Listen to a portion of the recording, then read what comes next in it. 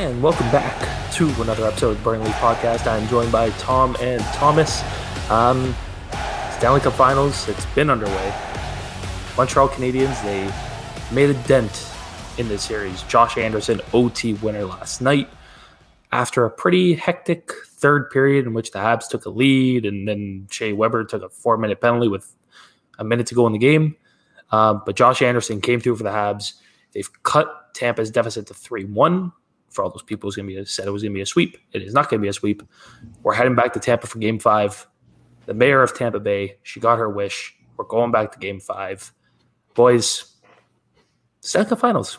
What have your thoughts been on it so far? Well, let me just say this.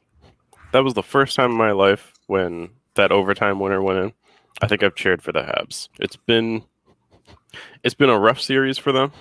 I don't think they've played particularly well. You know, they probably should have won game 2. Didn't. Probably didn't deserve to win that game. Did. It balances out. And you know what? I think Tampa Bay is going to win it at home in 5, just like the mayor of Tampa Bay wanted. They're going to do it for their fans, which they've wanted to do this for the entire time. It's been their one motivating factor for the fans. And pending a hurricane, not the Carolina Hurricanes, but an actual hurricane, we might see the Stanley Cup awarded Wednesday night, it's tomorrow, in Tampa Bay. And I think it'll be fully deserved. 5-1 is probably the way this series should end. What do you guys think? Yeah, I mean, Tampa's playing good. They're clearly an elite team, but I just want to talk about that mayor for a second. Man, she can be one of the biggest memes in like NHL history if they actually go to Game 7 and Montreal wins on home ice, yeah. like she said in Tampa Bay. Imagine the scenes there. Like, I think she have to resign as mayor. Was she the mayor that was when the Raptors got put in Tampa Bay? She was the one that's like, wow, all of our sports teams won the championship in the last year and a half. Yeah, probably. And it's like, no, the Raptors are Toronto's. They're not yours. Well, you guys took them for like a year. Yeah. But anyways, going back to that series, Tampa Bay, man, like I wouldn't necessarily, I think they got outplayed the second period yesterday, but there's one more period left in hockey and there's 20 minutes left and they dominated from start to finish in that one. And it was like sort of like a series in the Vegas Montreal game where if there was like 5 more minutes on the clock, Montreal would have won that game. I think it was game 1 and of that Vegas series. And then this is one of those games where if there was 5 more minutes left, Tampa's winning in regulation because they just had all the momentum going for them. But good thing they have Carey Price in that because he's been their Lord and Savior. Yeah, like Montreal's come out hot to start pretty much every game this playoffs, right? And that's except for last night. Except for last night. And that's I've never seen a team so discombobulated for the first 12 minutes of that game. They had 0 attempts on net. And for a team that kind of prides themselves on starting and setting the tone of the game, which is the way that they kind of need to win, is they need to set the tone, much like the Islanders do. I've never seen a team come out down 3-0 and just put up a goose egg that early. And then you just knew Montreal was going to get the first goal. It was so clear that they were going to do it. And was it Nick Suzuki engineered a reverse sweep in junior? Yes. He's not doing it again, but he's trying. He's trying. He looked fantastic last night. And honestly, probably one of the only Habs that actually looked like they could compete with Tampa Bay. But oh man, you guys don't actually think that this goes 6 or 7, do you? Well, Russo does. The first time he said Habs in 7, they came back and won the series. I don't know if they're actually going to beat Tampa 4 straight. Probably not. I mean, this Lightning team is so... Man, like Kucherov hit the post with what? Like a minute to go last night? Oh, yeah. And did that you goes, see it's like John it goes Cooper's the other way. Press conference? And yeah, he was asked, what'd you want us to do differently? Hit less posts? Yeah. What could have won that game for you? Not hitting 3 posts? No. Yeah, but I mean, hockey's a weird sport. I think this playoffs has shown that, and playoffs in the past. I mean, we can just look as far as 2 years ago when Tampa got swept by Columbus. Looking back on it, if and when they win this series, you could probably say that was the best thing that ever happened to that team. Yeah. But I'm not saying the Habs are going to come back and win. I'm not saying that. I think they can take one more. I mean, You're telling me they can't walk into Tampa tomorrow night if that's when they go and take another game? Yeah, I could see. I'm not saying. Yeah, so can I. And I think it'd be really, if we get this series going to 6, I'd be happy with that. Whether Tampa wins or not, I think I'd be pretty happy with a series that goes 6, considering everyone and their moms going, "Oh, worst Stanley Cup final ever." I mean, are they wrong in saying that? I think they are in a way. I want to touch on that because I think they are in a way. We're seeing, act like. Go ahead, Russo. Sorry, we kind of like, you guys are saying like, oh, like people are like, oh, this series is going to be short. Like, we don't act like the Kings didn't like demolish the Rangers the Devils and the Devils. Like, come on, like we've seen lopsided Cup finals. Like, you're like even last year in the bubble, like Tampa should have won in 5. Yeah, and you got a Corey Perry goal, like kind of like just a scramble in front, like one shot ended it. Yeah, like all the underdogs. Sorry, I wanted to let Thomas. Thomas was going to say something and I interrupted him. So no worries. But I was just going to say that like I know people like are like, oh, this is the worst Stanley Cup Finals ever. Sure, because you're seeing one lopsided like team went up 3-0 going into last night. But like at the same time, I'm watching Tampa Bay. I'm like, this has to be one of the best performances we've seen in the Stanley Cup Finals from one team because they just get all their lines are so different and they play such a different style of play.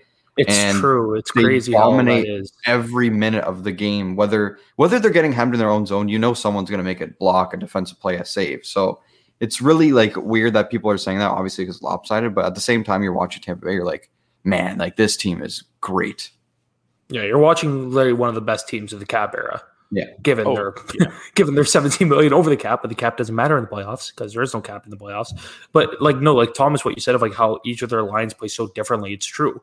You go from their first line of Point, Kucherov, Platt, where they're just going to outskill you to death. The speed of that line, the skill, every one of those guys can shoot the puck. Kucherov's got that like kind of slingshot. His shot's stupid. Then you go to the Cirelli, Stamkos, and whether it's Ross Colton or Alex Killorn line. More of a two-way line, maybe not Stamkos so much, but Cirelli and Killorn, when it's usually Killorn, like you can really match them up against anyone, you'll be fine. Then you got the Barclay Goodrow, Blake Coleman, Yanni Gordon line, who they're just going to punch you in the face. Not literally, but like they're just going to wear you down and be a pain in the ass to play against. And that line, sorry to cut you off. That line, could be gone. Totally worth the picks that they paid. Mm-hmm. I've never seen a team reverse line match in games 1 and 2. Yeah, they reverse line matched the Deneau line, who was the line matching line for Tampa or for Montreal. I have never seen anybody reverse line match the way that Tampa Bay has, and it's unfair. Yeah, I don't really think they care. Like all their lines, you can like put them up against anyone. Even their fourth line, when you got Tyler Johnson, who's like a top 6 forward on most teams. Pat Maroon, you can say what you want with Pat Maroon. He's still a pretty good player. And then whether it's Matthew Joseph, who is incredible, such a good player, or Ross Colton, also a pretty good player. And then their left side on D is like could be first pairing defenseman on almost all teams. Yeah. You got Hedman, Sergachev, and McDonough. And 2 of those were built by Montreal. Yeah.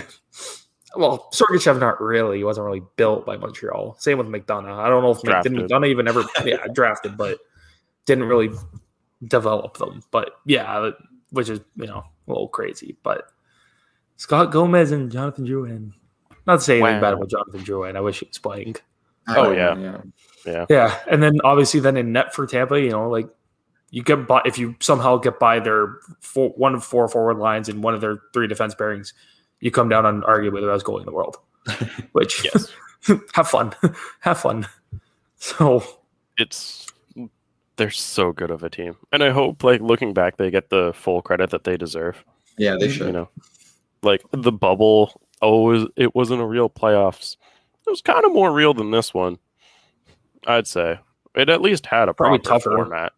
And it Yeah, was tougher probably. Oh, to tougher. have to be off for 5 months and then just go right into it. Yeah, that might have been Of the course. toughest cup to win. And to the fact that they had to slay their demons of Columbus in round 1. Exactly. Yeah. Like, imagine being Tampa Bay in that scenario last year. And it's like, okay, like we feel better this year. And then, okay, we're going to trade for Blake Coleman. We're going to trade for Barca Goodrow. We're going to bring in Bogosian. It's like, okay, we're going to tighten up. We're going to make our team a little more difficult to play against. And then they were flying going into that when the season got suspended. And it's like, season suspended. Crap. Now what? And then you finally get back to playing. You have to round back into form. And they had a pretty good round robin. I think they finished second. They finished second. I think Philly finished first. And it's like, okay, we're feeling good. We have to play Columbus, the team that kicked us in the mouth last year. And then game 1 goes to 5. It was 5 overtimes. Yes. And then they beat them in 5. And, I think it was from that point on. I remember last year, I'm like, they're going to win. Yeah, they're going to win. They're going to win. It's and the same even thing this we're year, seeing like, from them. It's just and then this we year, are winning. Yeah, and this year, like, did I bet against them against Carolina? Yeah, but it was just because I wanted Carolina to win. But man, they look so dominant against Florida. They look so dominant against Carolina. The Islander series was a little more even match just because of the way the Islanders play. But like even in that series, like you're like 8-0 game here, they're gonna win. Yeah, and if and when they win, which they probably will, this is one of the best teams in back. Like it's crazy. We talked about the back-to-back year thing, and like it's so hard to go back-to-back, and Tampa's about to do it. Like what? There's only been one team to do it in the Cap era, and that was Pittsburgh to go back-to-back. Yeah. And Detroit almost did it. Well, Pittsburgh and Detroit almost did it, just depending on which year each team would have won. Yeah. But like Pittsburgh did it, and they had to move a lot of pieces around to make it happen. Like they had every year it was like the first year was Sherry and Rust, and then the next year was Gensel that they had to bring up, and obviously the first year was Matt Murray. But this year with Tampa, like the amount of maneuvering they had to try and do in the winter, the offseason, was pretty well. Like a week after they won the cup, they waived Tyler Johnson. Yeah. No one picked him up. So and they were hours away from having to trade Killorn. Yeah. Like hours. Which is I imagine that's a pretty tough contract they're gonna have to try and move. Good player. I'd take I would take him too, but 4.2 for I think another few years. Killorn's a good player, don't get me wrong, but they're gonna have to. Baseball's gonna have to try and do it again, and expansion might be his way out of it. Yeah. But I was saying it last night to Tom that if I'm Seattle, I would just take Matthew Joseph and be like, screw you guys. Oh yeah, have fun getting out of this. He's so good. They can take Yanni Gord. They can take Tyler Johnson. I think they're gonna take Cernak.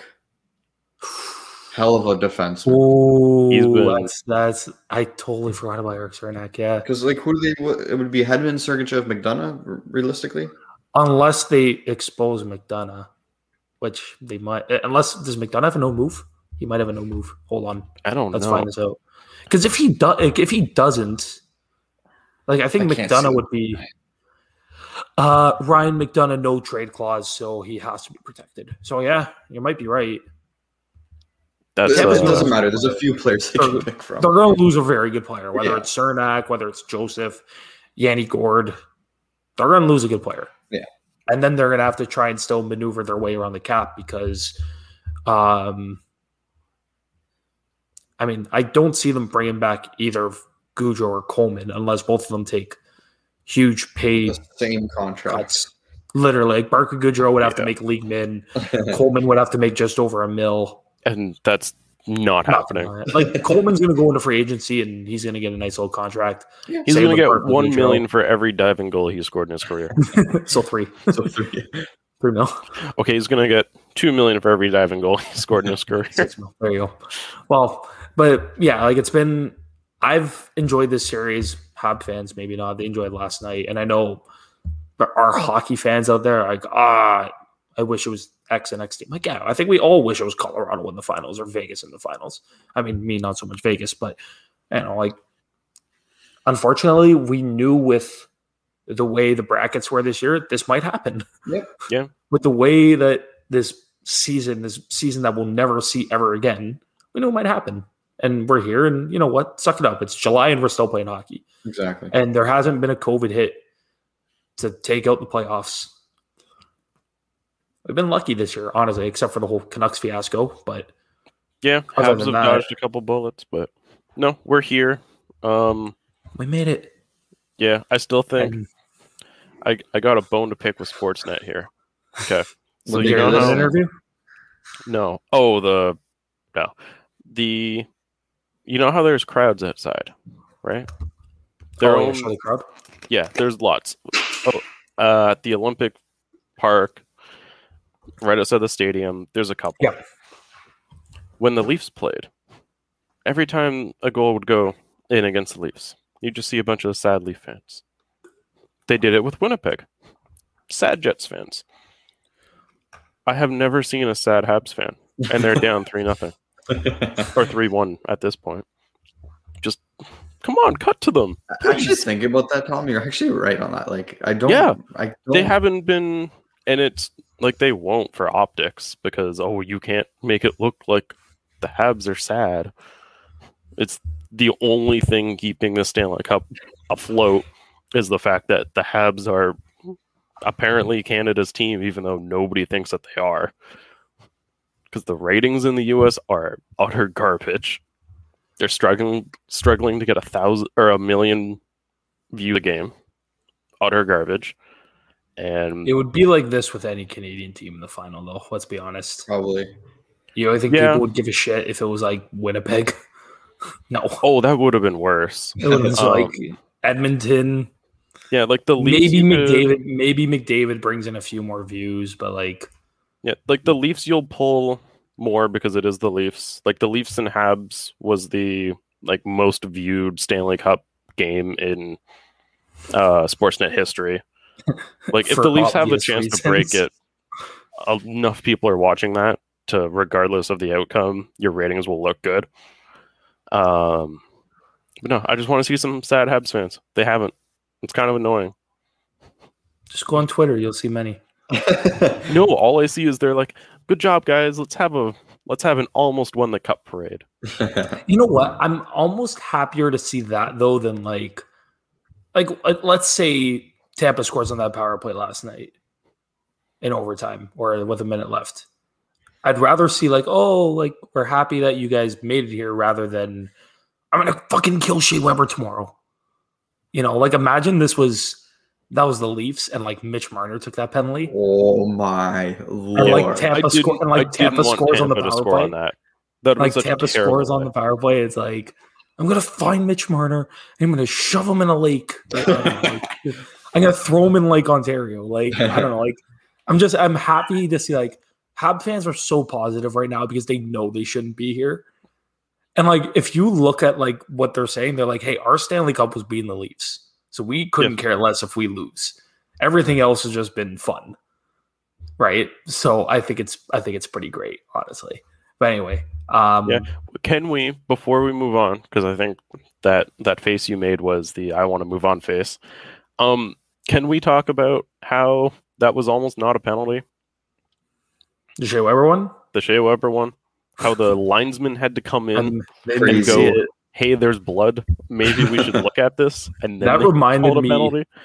That reminded me so much of Game 4 Flames Avalanche 2019 when there was a face-off in the Flames end and Valimaki got high-sticked right in front of the ref and they just didn't call it. And he was like bleeding and they just didn't call it. It's like, Yeah. oh, thanks. Like the Flames almost could have gone back to Calgary with tied, but now If there's no blood, that's not a penalty because the refs. who knows? Probably not. No, you're right. There was a minute left. They're not calling Yeah. anything. Like a puck To be over fair, the glass, they'll be like, they no, I think it gave touched. Tampa many chances to put that game away. They Like how many did. power plays do they have? Like 6, 7? 6, I think. I think it was Yeah. 6. Right. The officiating was horrid last night, to say the least. It was. I mean, it was a always is, lot but Garrett- of. Dude, you could bear hug somebody, and it won't be called anything. But then the Habs do one thing. Oh, that's penalty. Yeah, but in the Their words penalties of were pretty blatant. yeah, but in the like- words of Gary Bettman, we have the best officiating in the world, and George Peros is consistent and great at his job. Yeah, I don't know if you say the want to talk best? about that now, but like, What an awful interview. Oh my God. All I heard was we have the most consistent, which consistently bad. He Yeah, said Peros is great and he's very consistent. That's he's what he very said. consistent. Yeah. Everybody gets 2 games. But like, I imagine with that interview last night, there were conditions on what Ron McLean could and could not ask. for sure. Yeah. Oh yeah. And I don't really want to get into it, but like they couldn't, like, you have Gary Bettman there. I know it's the Stanley Cup final, but like the whole Chicago thing, like you don't even. Every year, I and don't want to get Blackhawks into it. thing It's is so big. It's The Blackhawks so thing like, is terribly big, mhm. and it stretches across a lot of teams, And a lot of people. a lot of people. But every year there's something, and they don't ask Bettman about it. No. Every year, Why Bettman did comes that? out of that interview, and we go, "Well, why did they not ask him?" And every time he comes out of the interview, we're just like, oh, we already knew that. Thanks. Yeah. That's like, oh, you're still an idiot. Thanks. Yeah. Yeah, he's a Right. lawyer. Like, what else do you expect? Anyway, And speaking to of be the fair, Blackhawks, legally, he probably That can't was say good, anything. Russo. That was good, Russo. I like that transition there. And Anyway, I totally but- ruined it. yeah. Sorry. Well, anyway, speaking of the Blackhawks, Duncan Keith is apparently on the trade block. And in the words, I believe it was Elliot Friedman who broke it. He either wants to be traded to a Western Canadian team or Pacific Northwest. So there was a lot of like debate on what Pacific Northwest was, and it was basically dummied down to 2 teams, which was Seattle and Vancouver. Yes. And apparently Chicago ghosted Vancouver. They ghosted Jim Benning. They were like, no, we don't want anything to do with you guys. Which, if I'm Chicago, I'm calling Jim Yeah, I Benning. know. Yeah, they already made a trade this year with them. Well, I think it's because Oh. the Sedins are there now, and they the don't. Sedins are going to be like, no. Because Yeah, if the you guys Sedins don't are- remember, the Sedins do not like Duncan Keith. Yes. And it's like, and if it's like you want to do bad contract for bad contracts, like, yeah, like Vancouver's Vancouver's the has way to a go. lot of bad contracts. You know, if you're talking Tyler Myers, Louis Erickson, Jay Beagle, Antoine Roussel, Brandon Hope, kind of. There's yeah. a lot there, but and then Seattle. I mean, if Seattle can get a few picks out of it, like sure, why not? Like you have them for 2 years. I don't imagine you're going to be up against the cap. I imagine we'll see what they end up doing if they're not like Vegas. I think it's going to be Edmonton. And I'm so excited to see it happen. I can't wait. Kenny Holland, he loves these kind of guys. And like the whole thing, it's like I remember I was like talking to one of my other friends about it, and I was saying basically like if it's Calgary, if Stan Bowman comes calling, it's like, okay, listen, this is what I want. Mm-hmm. You're gonna get a third team involved for them to retain a little bit more cap. Because I don't want a $5.5 million Duncan Keith. I don't even want a $2.5 million Duncan Keith. I'd be like, I want like at most like a 1 point whatever Duncan Keith. You're also going to give me Philip Kurashev just because I'm not taking on 38-year-old crappy Duncan Keith, and you're going to give me a pick. If you can't fulfill those requirements, I'm hanging up the phone. Yes. That's how I would look at it. Chicago, I don't know what they're going to be thinking. I feel like Chicago is just they're set on getting something back. Yeah. It feels like that. Which they stop helping the Blackhawks. Yeah, Stop. if this costs somebody to acquire Duncan Keith, fire them. Fire your GM. And the word is Edmonton is going to be moving Caleb Jones to do it. Which No. I can't wait for it to happen. It's going to be great. Keith and Darnell Nurse as a pair. Let's go. Do they Make it want happen. Connor McDavid to ask out? Because they're getting pretty close. It's really funny because like the Oilers have like a ton of cap space this summer. They have I'll tell you exactly how much they have. They have a lot. Everybody on their roster made league minimum because they don't have any assets to acquire anything or Edmonton, they have $16 million of cap space. This is after they signed Nuge, and we'll get into that a little later. And you're gonna blow 5.5 of it on Duncan Keith? Yeah, that's not great asset management. That's Even a And if you're- 2.7 Duncan And if Keith's you're not giving good. up something to do it, oof. no. And my favorite part about all of this is like watching the Edmonton media, like Jim Matheson, I forget who the other guy was, but they're like, hey, this would actually be a really good move. Duncan Keith is still a top 4 defenseman. Have you watched Chicago? No, he's not a top 4 defenseman. And it's really funny. Like, I hope it happens. Is going to be between, because like Western Conference or Western Canada, technically Winnipeg, and supposedly that's where Keith is from, but he's from Winnipeg, but it's Kootenay not home. Winnipeg. I think his family lives in BC, so it's not Winnipeg. I mean, Calgary and Edmonton, maybe that is Western Canada. That seems off the table. So your only options, Edmonton or Seattle. Yeah, and I imagine this is a move that happens after the expansion draft. Yeah, just because he has a full no trade, so you would have to protect him.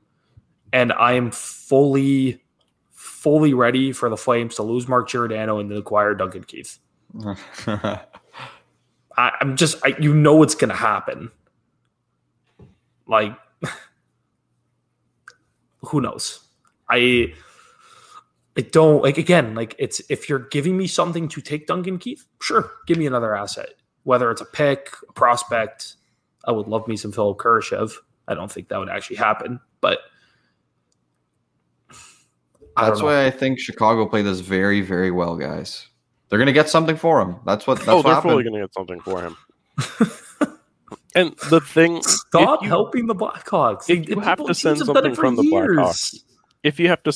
Blackhawks, it's got to be something sure. Something Kyle Turris. No, with Keith to the team, which isn't going to happen because Chicago's manufactured this perfectly. And because teams love to help the Blackhawks for whatever reason it is. It's got to be like a first-round pick, maybe even a second because the Blackhawks are bad. You can't do like Keith in a third, and we'll give you a conditional 5th back or something. It's got to be something substantial to go along with that. Like, look what it cost the Leafs to get out of Marlowe. Look what all of the...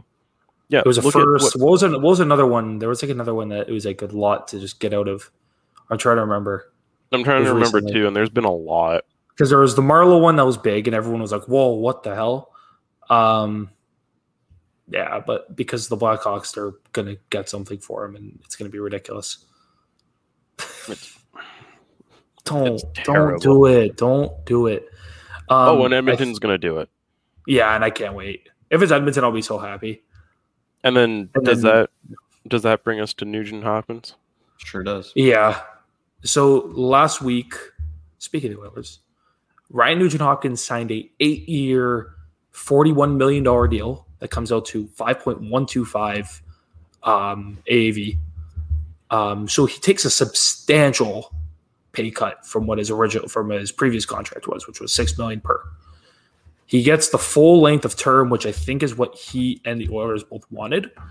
And they get him at just over $5 million. You know what? There's a lot the Oilers have done that I've disliked. That Ken Holland and Peter Chiarelli, that kind of group. Really good contract for Nuge, in my opinion. To get him at just over $5 million, and you get him at term, like, sure, like, will this contract age poorly in Nuge's final years of the deal? Maybe. But I forgot who said it. I think it might have been Archeola guy or Wood guy. It was one of those two Oilers dudes. They basically said, like, listen, like, you have how many years left of Connor do they have? 1, 2, 3, 4, 5. You have 5 years left of McDavid. Mm-hmm. You have to do everything in your power in those 5 seasons to make it worth it to compete. 4 left of Leon. The Oilers have 4 years to compete. 4 years left of Leon. If they blow it again next year, who knows if it's even 4? Maybe it's less, right? But sorry, I'll just finish up, and then you have X many years left with Connor. You have to do everything in your power to make this team better. Getting Nuge at $5 million. And he's going to be here for those 5 years of the Connor era is you have to. Make your team better. You have to. Because what if they let Nuge walk? Then what? Then what? They're gonna sign Yamamoto, Zach yeah. Hyman. They still might do that. But like what would have been their plan if they had let Nuge walk? Like, okay, Puljujarvi, hope you get some growth out of him. Like, what, your plan is to stick Ryan McLeod in the top 6 all year? Like, Kailer Yamamoto kind of had a down year. I don't think he's what people expected him to be. He was really good, like when they called him up last year, and then he kind of just turned into a pumpkin again this year. But I thought it was going to be fantastic. And all these guys, you look and, oh, that has potential. He could play above where he is in the lineup, and just, unless your name's McDavid or Draisaitl, you didn't. But or Darnell Nurse, who somehow got Norris votes.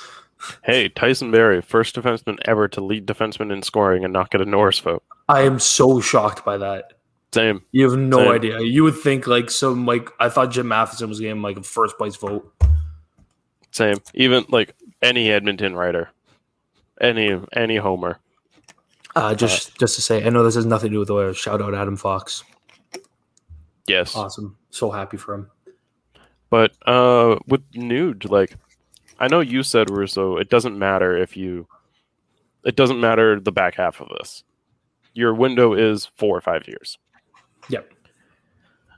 And now that you say that, I think I'll agree with you. But it's just not, the term is too much. And I know they had to do it. And 5.1 is a little bit below market value. It's not. Dude, there were people saying he was going to get 7 on the open market, and he got 5. Not in this economy.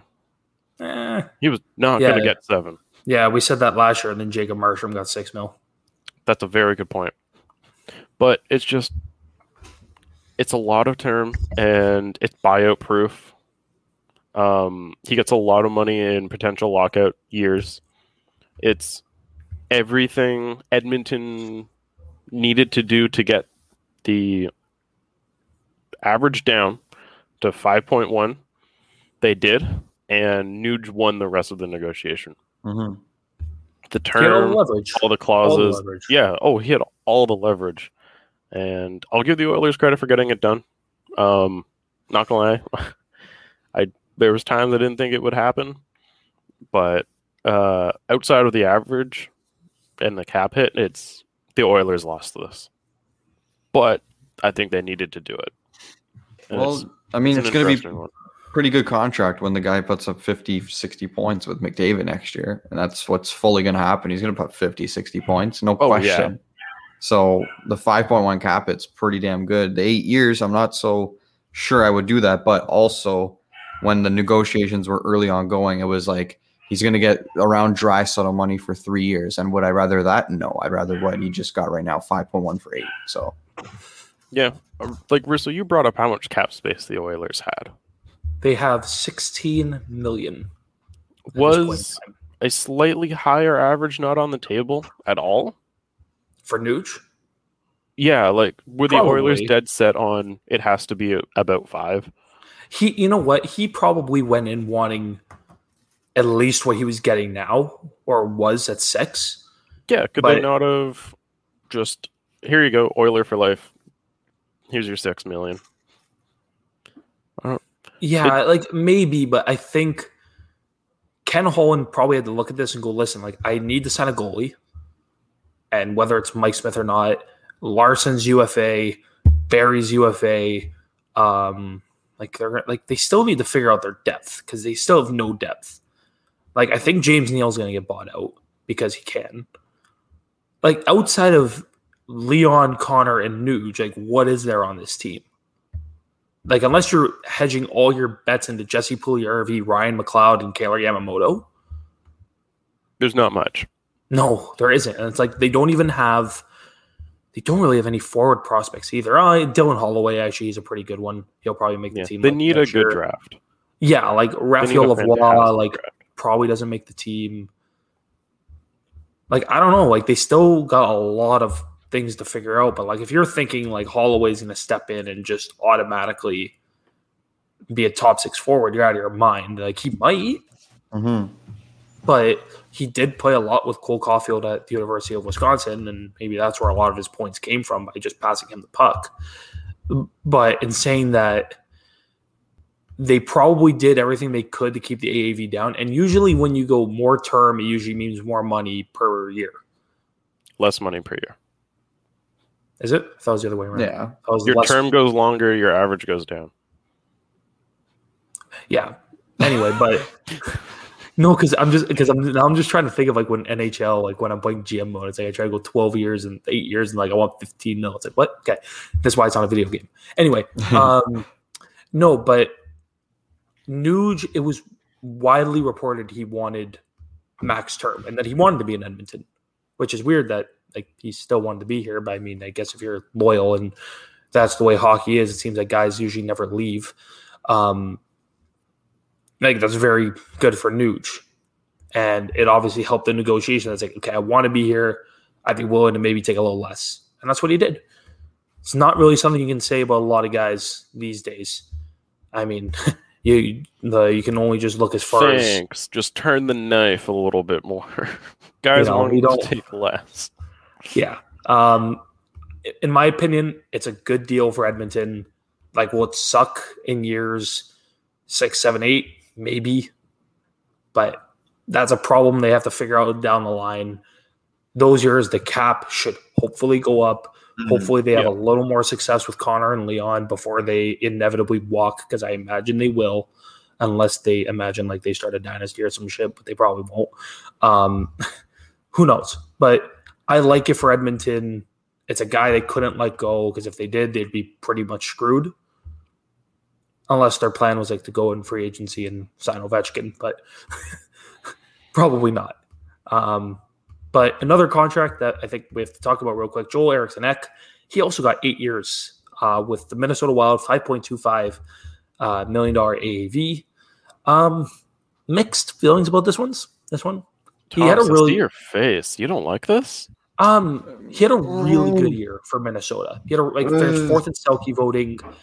The term, I think, is fine because he's relatively young. I think he is young. Yes, he is very young.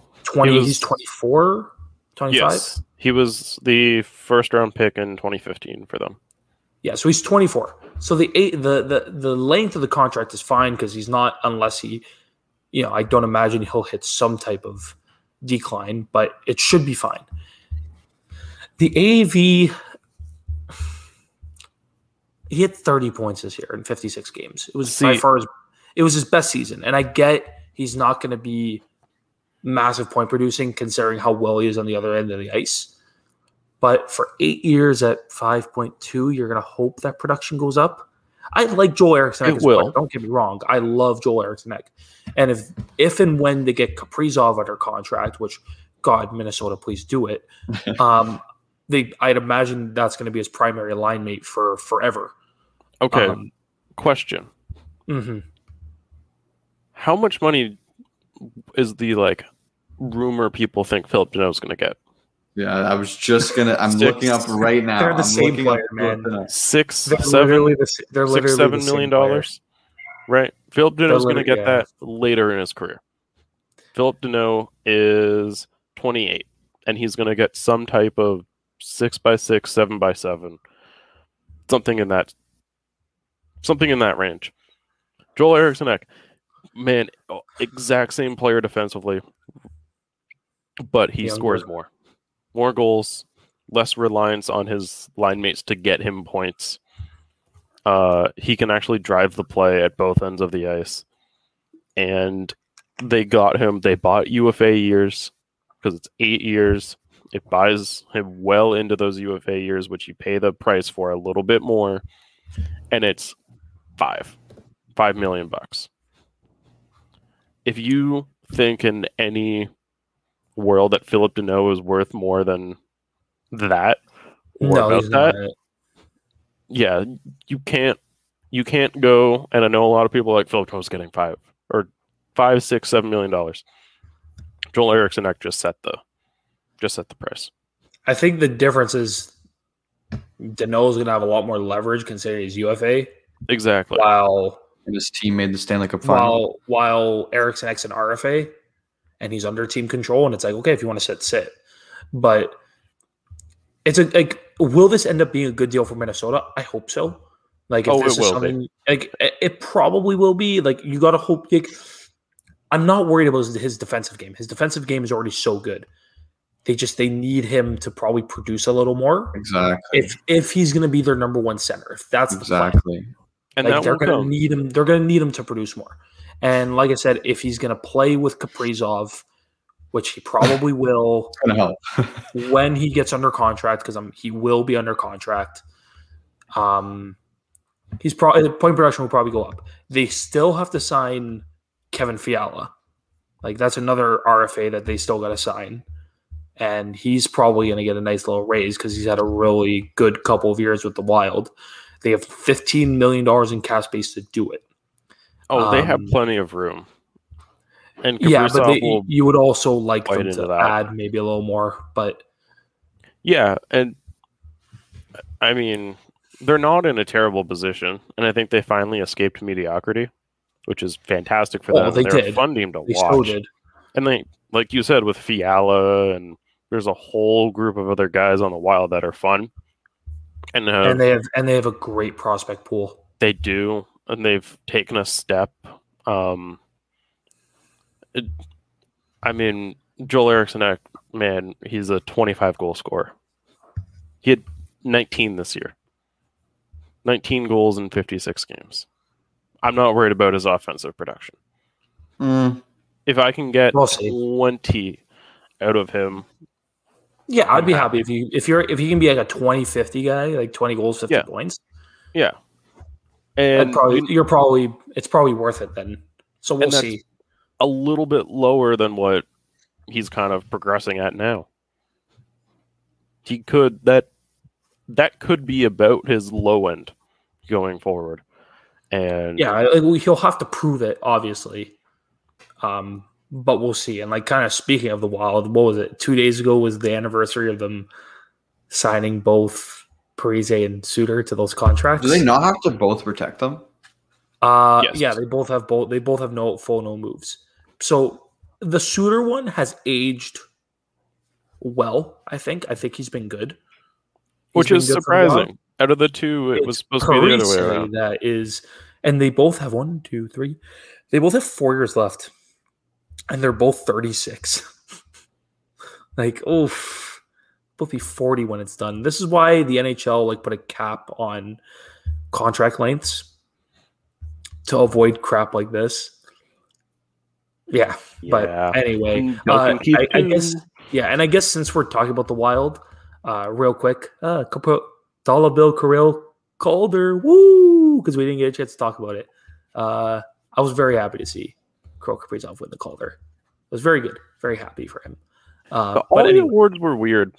They all kind of showed up. I thought it was actually probably the best that we've had. Fantastic at least of the year. Choices. Just Fox winning the Norris, which was probably deserved. Fleury winning the Vezina, probably deserved. Kaprizov with the Calder. McDavid with everything. Yeah, it's probably a. It was probably the best awards we've had in a while, and then meanwhile we still had Damien Cox losing his mind over Jacob Slavin winning the Lady Byng, but yeah, that was weird. He went on a weak tangent about that. It was, which first of all, dude, it's July. Please stop talking about this. The awards were weird. It was just kind of every night there was 1 or 2 being announced, and I wasn't sure if they were real or not. And then they just had the last 5 on TV. Which I didn't even know was happening up until... No idea. Thanks, NHL and your marketing team. Fantastic. And then, real quick, the last kind of trade/signing that happened in the past week, Victor Arvidsson, he moved from Nashville to Los Angeles for a second in 2021 to third in 2022. Philip Forsberg was very upset. Yeah, how long until he requests it? Well, how long until Ekholm is actually traded? He has a year left. Well, Phil Forsberg only has a year left. See ya. So, yeah. Because I totally forgot him and Gaudreau signed in the same summer. They both signed $6 million-ish over 6 years. So always he's pulls it back to the Flames, though. Well, no, I remember that summer very clearly. It was the Monahan, Gaudreau. A lot of guys had to sign that summer. McKinnon signed that summer. But no, like weird trade in my opinion. I kind of guess I know why Nashville did it. It looks like they're going to do the 8 skaters, 1 goalie protection route. Because defensively, Yossi, Ellis, Ekholm, and Dante Fabro, I imagine, are the 4 guys they protect. Up front, Forsberg, and then Duchesne, Johansson. Yeah, that's a weird one. And then even who's bother? the 4th guy? But then even who's the 4th guy? Kelly Yarncroke? Colton Probably. Sissons? Cunnin. Like people were saying Cunnin, but like No. Arvidsson was arguably the 2nd best forward in this group here. It's not a very good forward group, but who's better realistically? It's not Duchesne. It's not Johansson. I don't even know who's the best. It's not Cunnin. It's weird to me that like that was the guy that decided to move in. Forsberg's very upset about this. Great, he's going to be moved too. And he's going to walk, or they're just going to trade him. Which I think they'll trade him. Yeah, if you're Nashville, this is you don't have much to go with. Man, you just gotta start tearing it down. Mm-hmm. The question is how. I mean, with Duchesne and Johansson, you can't really move those deals. Yossi you're going to keep. Ellis you're going to keep. Ekholm probably moves. And then Rene's probably gone this summer. And Sorrow stepped in, and hey, he's going to be a fantastic goaltender. And he's young, and that fits with your timeline going forward.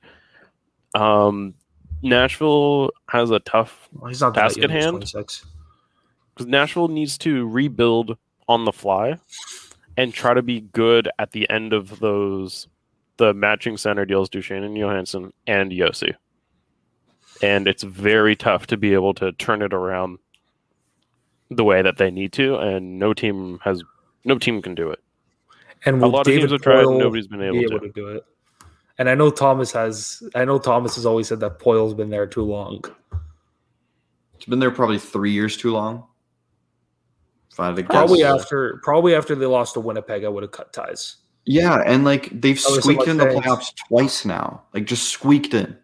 When they fully shouldn't really count. Last year doesn't count. They didn't exactly. That's what I mean, though. This year they went on a hot streak when Dallas was kind of shit in the bed. But like now they're just looking at themselves in the mirror and being like, "Wow, we're actually not good." Now what do we do? For LA, I like this move a lot. In a weird way. There's like, yeah, but we're not going to do anything. It's kind of been the mantra with Nashville. It's like when they got really good. Like when they brought in Subban and they got really good, it was like, oh, we're good. And then they weren't good. It's like, oh, well, we're just going to stay the course. We're not going to make moves. We're just going to. And we're just going to. When they made the Cup final, and they probably also shouldn't have been there, they were the significant underdog in that. Every series. They swept Chicago. They beat St. Louis. They kind of got walked by Pittsburgh too. That didn't help them at all. That set them back. Because now you think you're good. You made the final. To be fair, they finished like top. I want to say the next year they finished top 3. Did they not win? No, they won the President's Trophy. Yeah, they won the President's Trophy, and then they put banners for everything. Division, and then they lost conference, presidents. Their time has come. Their time, like Thomas, I will fully agree with you. David Poyle's time was 2-3 years ago. And they're just going to stick with the same group of management, probably players. There's a lot that Nashville needs to change. And they're just going to keep getting worse unless they do anything. Hey, but from a Los Angeles standpoint, I kind of really like this for them. I'm iffy on this, guys, to be honest. Yeah. I like Victor Arvidsson a lot, and I think for LA, who they can't score. Like you're gonna add Arvidsson, he's got 3 years left. He's under control for 3 years, and then you can move him. You can do what you want with him. Mm-hmm. But this is an LA team where they're gonna have a lot of prospects stepping in the next couple of years with Turcotte, Byfield, Tyler Madden might step in next year. Like Rasmus Kupari, like they got a lot of guys. That Akil Thomas is another one. Kaliev. Yeah, Arthur Kaliev, like they're gonna have a lot of young, exciting talent stepping in. Arvidsson's gonna be a guy that's gonna be able to like insulate, help. Yeah. He's 100% a top 6 forward. Yeah. I like it a lot for LA, man. Like I know it's kind of a weird timeline for them to make this deal, where it's like you weren't good this year, you're probably not going to be good next year. You might be good 2 years from now. And then maybe the thinking is you can shelter the prospects for now, and then just flip Arvidsson at the deadline in 2 years, and then say you get a second for him, and then what does a third for 2 years of Arvidsson cost you? Yeah, and you get all this other benefits for the young guys. And who knows? Maybe he plays with Kopitar. He plays with I don't know who's some good LA forwards. Jack Eichel. Yeah, like yeah, we'll see. We'll see. But there's maybe he plays with Kopitar for a couple of years. His numbers go up, and then LA's able to deal him at either the deadline or whenever, and they get a decent haul back for him. Who knows, right? So, I like it for LA. I'll be straight up with you guys. I like it a lot for them. Yeah, I'm not a fan. I don't understand why they wanted to go big fish hunting. Why do they want a top 6 winger? But man, for a second and a third, that's not really big fish No, it's hunting. not, and the value's good. I just don't understand why they were still bringing in a top winger. You also have to remember LA has a crap load of picks. Mm-hmm. Well, they have a lot of value. They have their own first. They have St. Louis's second. They have their own third. Toronto's third. Calgary's fourth. Oh, that's from the Derek Forbort trade. Their own fifth. Their own sixth. No seventh. They still got picks. Yeah, it's not Montreal stockpiling, but they got picks. Also, and they already have one of the better prospect pools in the league. That second is 34th overall. I want to say. What, the St. Louis second? No, their own second. Yeah, that they traded because they have whatever overall fourth, something like that. It's in the early 30s. Yeah. And I mean, again, it is close to a first. It is. We're at that time of the year where you look at picks and it's not first, second, third. It's overall. Yeah, but you're gonna get a bona fide top 6 forward. Like at 34, it's kind of a crapshoot. Elliot Friedman even said it. It's it's very much a crapshoot after 2. Yes. After the second pick, you don't know.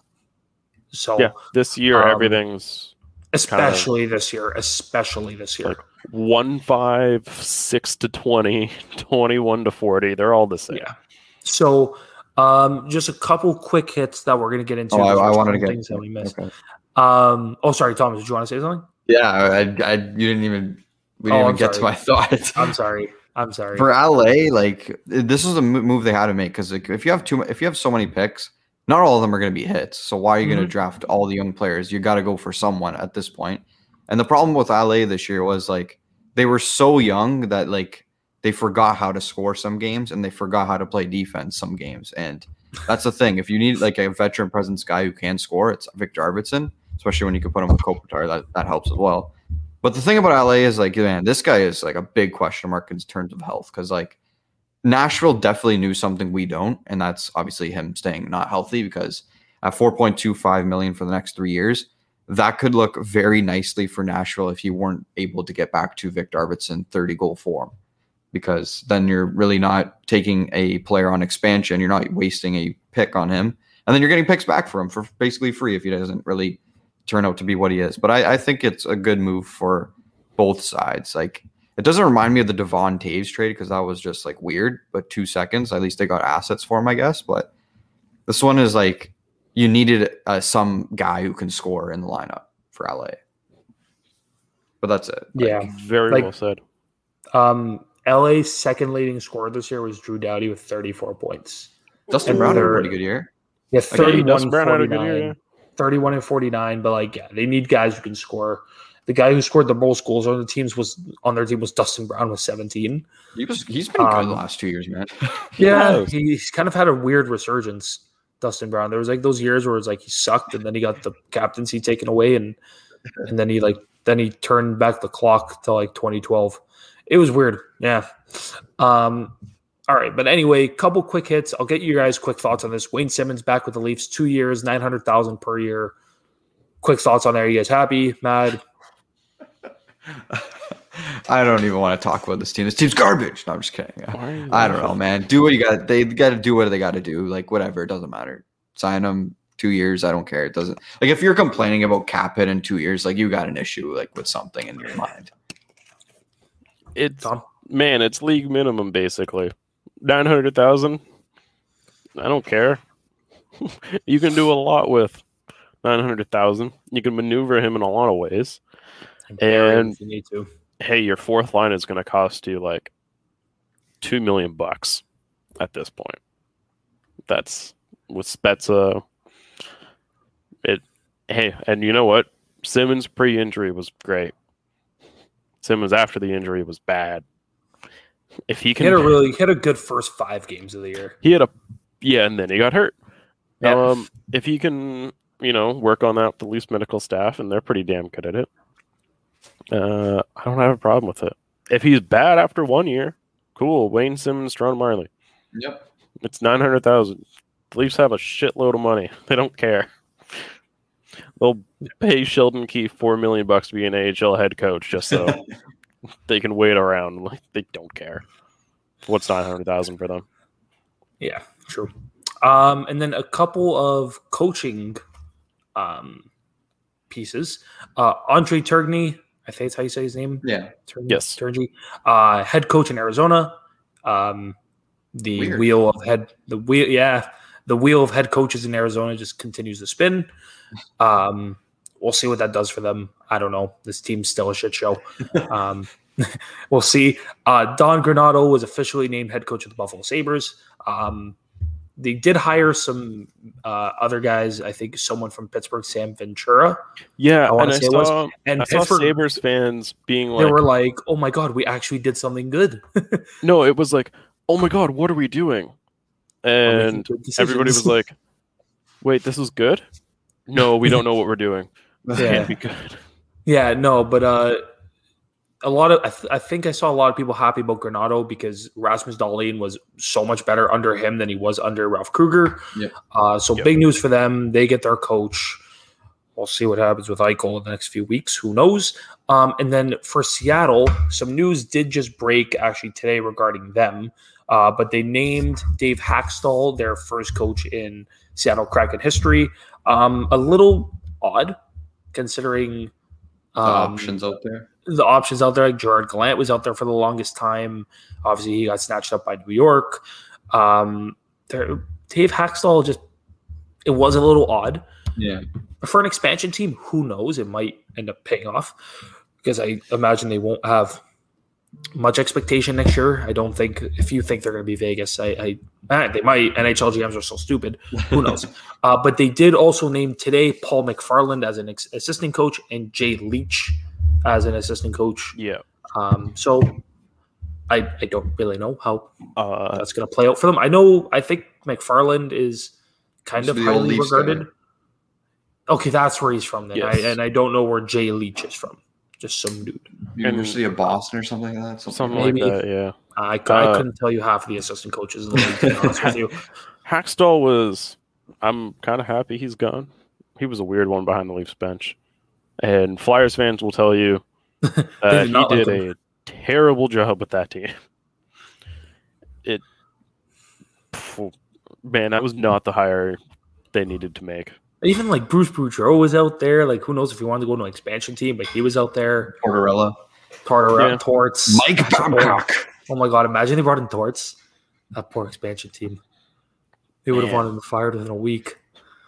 No, but like honestly, like it's a weird one. Dave Haxtell's name in there, but it's also like you can't get like a prolific head coach as your first coach when you have no expectations. Yeah, like no one knew Gerard Gallant was as good of a coach as he was. Exactly. Like he was good in Florida, but no one knew how good he actually was until he started coaching Vegas. Right. So, who knows? We'll see. Like the expansion drafts near the end of the month. I can't wait for that. Can't wait. So fun. So, there is something we have to touch on. Tragic news broke out of Columbus yesterday. Goalie prospect Kivi. Someone's gonna have to tell me how to say his name. Kivalinkis. We'll go with that. I don't know how to pronounce Keith Lankes, or I'm so sorry, I'm butchering his name.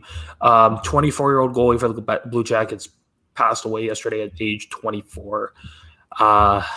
He played 8 NHL games this year, and if you go look at any of the Columbus team or any guy that was around him, they had nothing but great things to say about him. And Gord Miller put out a tweet yesterday about his mom, that because he was the goalie for Team Latvia at the World Championships, said his mom was bringing them pastries and every day to the broadcasting crew, just basically thanking them for all the work that they've done. And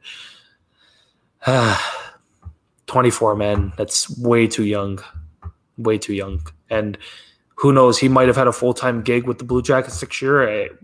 I imagine one of Korpisalo or Merzlikins might be gone. That's what it sounded like. Just absolutely tragic. And I hope his family's doing okay. Hope they're, all the best goes out to them. But just brutal, absolutely brutal. So, other than that, though, we do have this next month is going to be wild, to say the absolute least. Expansion draft, the draft, free agency, the imminent Jack Eichel trade, which should come very, very soon. Which we still need to start touching on. Every week, what's our Jack Eichel trade proposal? I don't know. And every week. No, we're getting into it next week, 100%. Yeah, once the season ends, hey, the season could be over tomorrow. Who knows? Yeah. We hopefully by the next time we record, we should have a Stanley Cup champion. Be able to talk about that. And once the season ends, all hell is going to break loose. Oh, yeah. I remember the last time there was expansion, literally the day after the season ended, all hell, just chaos. I got a question. When does the list come out? I want to say it's a couple days before the expansion draft. Isn't it 3 days? Yes, something like that. But obviously the NHL other GMs know before then. We just don't know until then. Yeah. I would think that there's constant communication between. Imagine 3 days before. Shit, who do you pick? Yeah. Oh, Seattle having 72 hours to put together a franchise? No. The official list. And then to figure out all the trades and. Yeah, they're probably talking now, what would you do for this or that? Exactly. We're hearing stuff of Duncan Keith to potentially to Seattle for a reason. Yeah. So, Kyle, you want to get rid of Mitch? We'll give you a 4th. Deal. I'm just joking. $11 million in cap space. Hell yeah. Well, anyway, that is going to do it for this one. As always, you can follow us on Twitter and Instagram at the Burning Leaf Pod. We thank you very much if you listen. And yeah, Stanley Cup champion, hopefully soon. As always, go Habs, go.